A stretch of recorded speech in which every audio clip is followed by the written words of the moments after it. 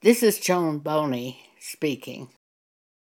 In Matthew 7, verses 13 and 14, Jesus says to us, "Enter ye in at the strait gate, for wide is the gate, and broad is the way that leadeth to destruction, and many there be that go in thereat. Because strait is the gate, and narrow is the way which leadeth unto life, and few there be that find it." And what is the way of death? The Apostle Paul tells us that in 1 Corinthians 6. "Know ye not that the unrighteous shall not inherit the kingdom of God? Be not deceived, neither fornicators, nor idolaters, nor adulterers, nor effeminate homosexuals, nor abusers of themselves with mankind, nor thieves, nor covetous, nor drunkards, nor revilers, nor extortioners shall enter into the kingdom of God." Now, what did Jesus just say? Wide is the gate that leadeth to destruction. Abusers of themselves with mankind, taking advantage of other people for your own benefit. I bought a new leather sofa a few years ago. Brought it home, had it brought home.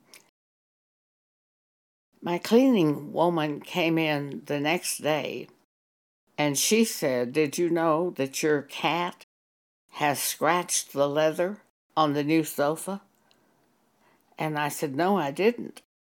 I went in and looked at it, and sure enough, there was a rather small scratch where she had jumped up on the sofa. At that time, she still had her front claws. Abusers of yourself with mankind. I could have had them pick the sofa up. I think I had 30 days to return it. But if I had done that, I would have been an abuser of myself with mankind. For either I would have been taking advantage of the furniture store or taking advantage of another customer who might have purchased that sofa. Do I want to risk my soul over a sofa? Being abusers of myself with mankind? Or just take the loss? It turned out a few years down the road, I was injured and moved to Colorado Springs, where Pam Paget was going to help me, and I didn't even have room for that sofa in the area where I would be living in her house. I gave the sofa to my contractor's son. Abuser of yourself with mankind will try to hide the problem and take advantage of other people. This is just one of many of the ways you could abuse yourself with mankind. Is it worth your soul? It says that if you do these things, abusing yourself with mankind, you shall not inherit the kingdom of God. Reading once again, "Know ye not that the unrighteous shall not inherit the kingdom of God?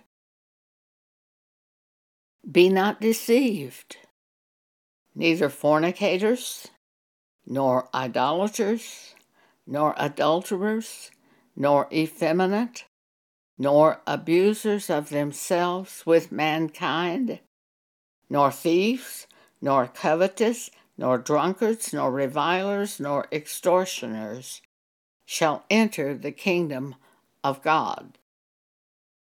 Reading once again what Jesus says in Matthew 7:13-14. Enter ye in at the strait gate, for wide is the gate, and broad is the way that leadeth to destruction, and many there be which go in thereat. Because strait is the gate, and narrow is the way, which leadeth unto life, and few there be that find it. Is it worth your soul? Is it worth eternal life? Eternal life is forever. Many people in churches end up following seducing spirits and doctrines of devils in the trials of life. 1 Timothy chapter 4, verse 1 talks about the end times, which we have to be living in. Now the Spirit speaketh expressly that in the latter times some shall depart from the faith, giving heed to seducing spirits and doctrines of devils. Seducing spirits and doctrines of devils just bring ideas to your minds. And some people fail to recognize these are contrary to Scripture.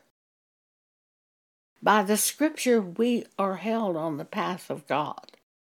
For example, there are a great many commercials on bodily exercise showing how this extends your life. They do not have evidence of that. In fact, the Bible says God is in control of life and death. But you take things in from commercials. They say, if you eat a certain type of food, then it extends your life. A few years down the road, they come along and say the exact opposite. The foods you have given up during that period of time basically avail you nothing. If you follow God concerning foods, He will show you which foods are harmful for your own body. There are certain things that give me indigestion, and He shows me it's that food. When I eliminate that food or cut back on the amount of that food, I no longer have the problem. See, we follow God, who knows all things. He knows exactly why we are having that physical problem. And He tells us by His Holy Spirit. And we make adjustments and the problem goes away. But the world just comes up with new theories. And they tell it as if it is gospel. Well, these seducing spirits and doctrines of devils come along and pick this up and bring it to us. It's up to us to evaluate the thought. Is this thought from God?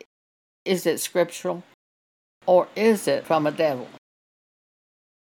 Now the Spirit speaketh expressly that in the latter times some shall depart from the faith, giving heed to seducing spirits and doctrines of devils. You have to take every thought captive, bringing it into obedience of Christ, the Word. That's 2 Corinthians chapter 10. But the churches of the apostasy today eliminate many scriptures from the Bible that offend people. and they teach people a doctrine which says, God loves you and wants you to be happy. So of course a divorced woman could remarry. Of course a man could marry a divorced woman. By teaching these things, they eliminate several scriptures. Matthew 5:32, Jesus says, But I say unto you that whosoever shall put away his wife, saving for the cause of fornication, causeth her to commit adultery. And whosoever shall marry her that is divorced committeth adultery. 1 Corinthians 7:10 and 11. Paul says, And unto the married I command, yet not I, but the Lord. This is a commandment of the Lord for the New Testament church. Let not the wife depart from her husband, and if she depart, let her remain unmarried or be reconciled to her husband. And let not the husband put away his wife. Verse 39, 1 Corinthians 7. The wife is bound by the law as long as her husband liveth. Now, you may say, but we don't live under the law.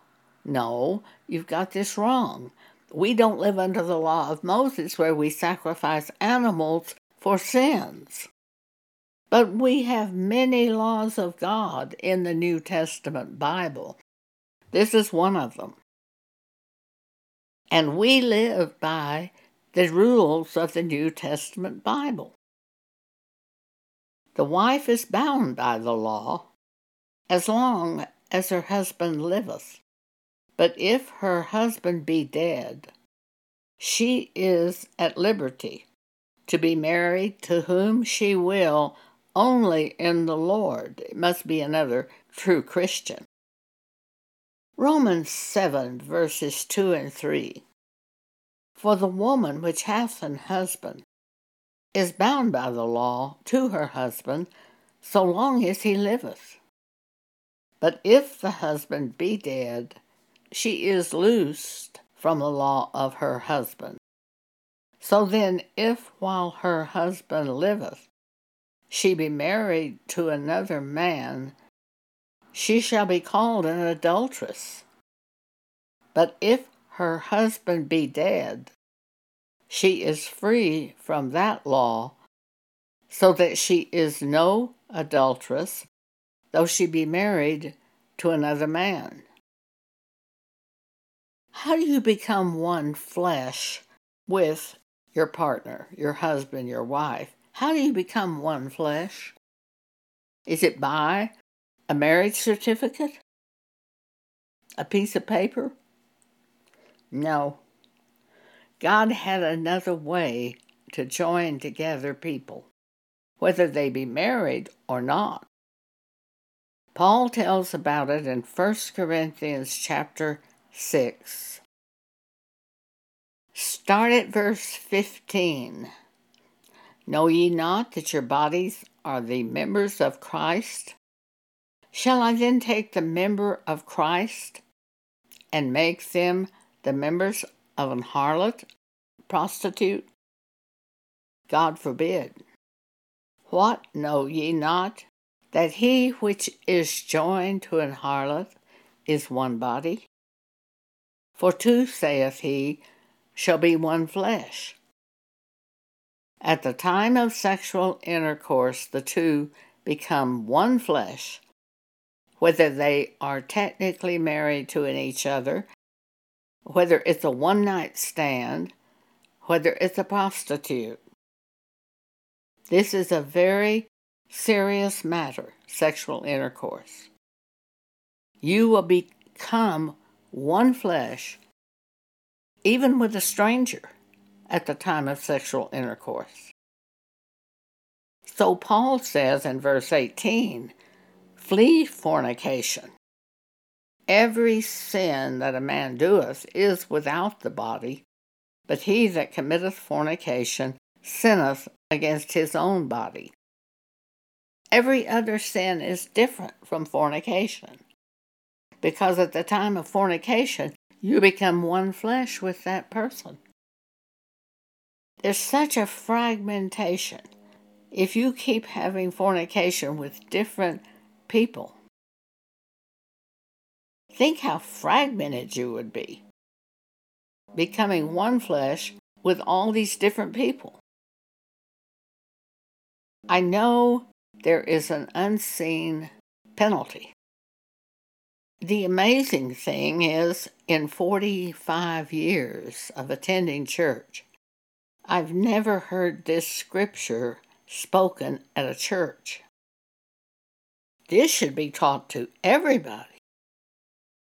This is the power of God to keep us from sinning. Mark chapter 10, Jesus says, "From the beginning of the creation, God made them male and female. For this cause, a man shall leave his father and mother and cleave to his wife, and they twain shall be one flesh. So then they are no more twain, but one flesh. What therefore God hath joined together, let not man put asunder." So you divorce that other person. How do you separate that one flesh? You're not going to separate it by a divorce paper from the court of law. You're one flesh with that partner through sexual intercourse. And in his house, his disciples asked him again of the same matter. And Jesus said to them, "Whosoever shall put away his wife and marry another committeth adultery against her. And if a woman shall put away her husband and be married to another, she committeth adultery." Now to the women, 1 Corinthians chapter 7, the commandment of the Lord, verse 10, was, "Let not the wife depart from her husband, but and if she depart, let her remain unmarried." Make up your mind ahead of time.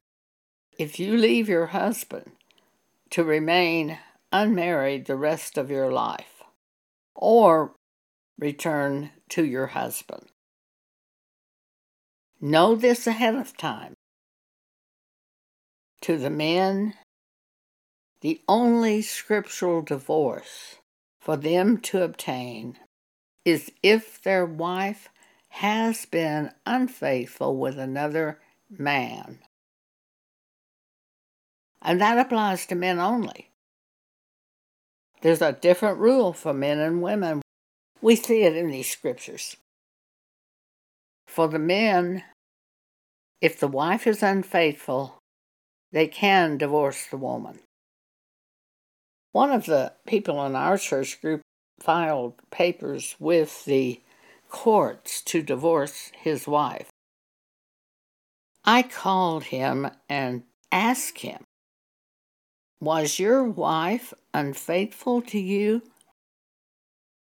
He got real quiet, and then he said, "No." And I said, "Well, the only scriptural divorce is if the wife is unfaithful." And I said, "Read Matthew chapter 5, verse 32. Apparently he did that. And he withdrew the divorce proceedings from the courts after he examined the scriptures on the subject. Some homosexuals and lesbians are saying that they were born that way. What if we just read in Mark chapter 10? From the beginning, God made them male and female. You're either male or female. It has become ludicrous to think that you can't tell what sex the baby is. God turns the homosexuals and lesbians over to vile affections when they will not keep Him in mind. He turns them over to vile affections. They're not born homosexuals or lesbians.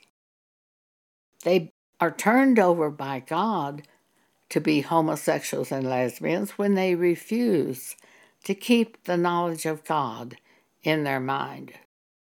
Romans 1.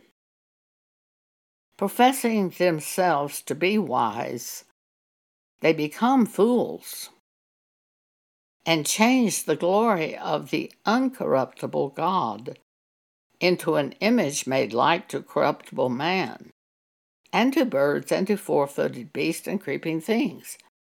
They worship the created rather than the Creator.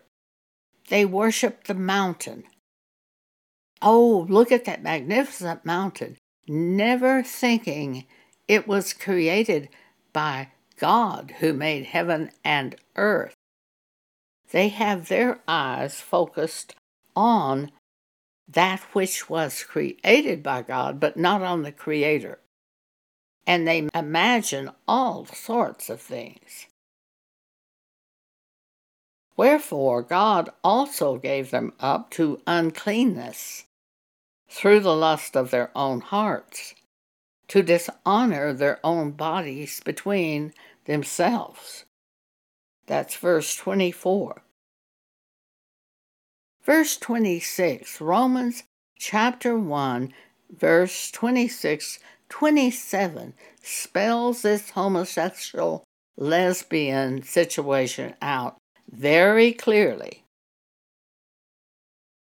Romans chapter 1, starting at verse 26. For this cause God gave them up unto vile affections. In the Bible, it's called vile affections, homosexuals and lesbians. For even their women did change the natural use into that which is against nature. And likewise also the men, leaving the natural use of the woman, burned in their lust one toward another, men with men, working that which is unseemly, and receiving in themselves that recompense of their error which was meet. And even as they did not like to retain God in their knowledge, God gave them over to a reprobate mind, to do those things which are not convenient. Can a homosexual be saved? If he repents. It's just like adultery. If she repents and stops being an adulteress, if he repents and gives up homosexual acts, if he looks at the scripture and says, oh, I'm committing a sin.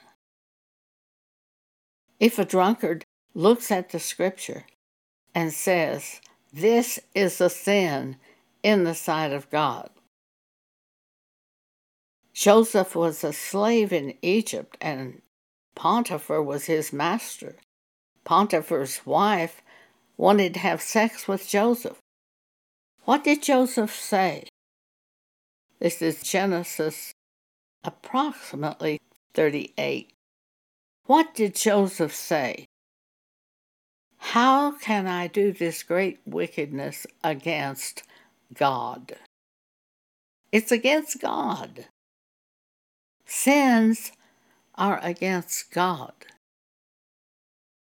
When you have the knowledge of the truth and turn from the sin and do that sin no more, of course you can be saved.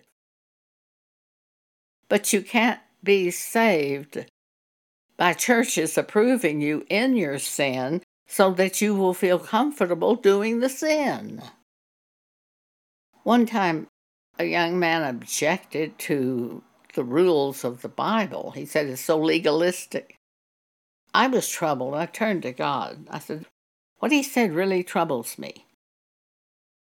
And God reminded me of this passage, strait is the gate and narrow is the way that leadeth unto life, and few there be that find it. And then God said to me, the world wants approval to sin. They want approval in their sins. The church wants freedom from sin. We don't want to sin. So we have all these scriptures which keep us on the straight and narrow when we follow the scriptures. I saw a TV show recently about a big law firm, and they were just doing all kinds of sin. I mean, it was just incredible lying and the conniving that they would do. And as I watched it, I realized people like that have no guidelines from God. We are so fortunate. We have these scriptures which show us the way to go and the way not to go. We're so fortunate. Now, what about that person who knows the truth about being a homosexual or being a drunkard or committing adultery or fornication, and yet he continues to do it, or he goes back and does that again? Well, Peter said it would have been better off never to have known the truth than to have returned to the sin. It's like a dog returning and eating his own vomit. And in Hebrews 10:25, we read the following: not forsaking the assembly of ourselves together, as the manner of some is. Now, that doesn't mean go to an apostate church. You're not assembling yourself together when you go to an apostate church, a church that has cast aside certain scriptures to allow people to be approved in sin. We are not part of an apostate church. We're a pure church, following the Holy Scriptures by the Holy Spirit, but exhorting one another, and so much the more as you see the day of the Lord approaching. For if we sin willfully, after that we have received the knowledge of the truth, there remaineth no more sacrifice for sins, but a certain fearful looking for of judgment, and a fiery indignation which shall devour the adversaries. Why wouldn't there be sacrifice for sins? Jesus sacrificed for our sins once for all. After you learn the truth of the scriptures and know that is a sin, Jesus would have to die again to pay for your sins. That's not going to happen. That's the reason he says there's no more sacrifice for sins if you go and do that sin again after the knowledge of the truth, because you would be crucifying Jesus afresh to pay for your sins. So he says if we sin willfully, after that we have received the knowledge of the truth, there remaineth no more sacrifice for sin, but a certain fearful looking for of judgment, and fiery indignation, which shall devour the adversaries of the scriptures, who have gone out and committed those sins over and over and over. He that despiseth Moses' law died without mercy, under 2 or 3 witnesses. Of how much sorer punishment, suppose ye, shall be thought worthy, who have trodden under foot the Son of God, and have counted the blood of the covenant wherewith he was sanctified an unholy thing, and hath done despite unto the Spirit of grace. For we know him that hath said, Vengeance belongeth unto me, I will recompense, saith the Lord. And again, the Lord shall judge his people. It is a fearful thing to fall into the hands of the living God.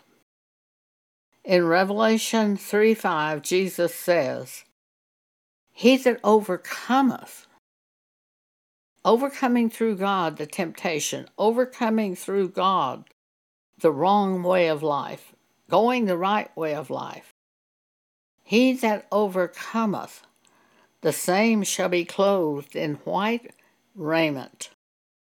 And I will not blot out his name out of the book of life, but I will confess his name before my Father and before his angels.